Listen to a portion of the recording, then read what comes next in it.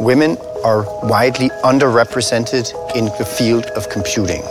Let us introduce you to our research to address the gender imbalance in computing. We conducted 2 simple experiments, one with Danish high school students and one with software development students at the IT University of Copenhagen. We created computing exercises in 2 versions. In the first version, the theme was people. The second version, we focused on things. In both studies, we found that women showed an overall preference for computing exercises related to people, while men showed no overall preference. These results can help us make computing education appeal to a broader range of students. To all teachers in computing education, our research group has a simple suggestion.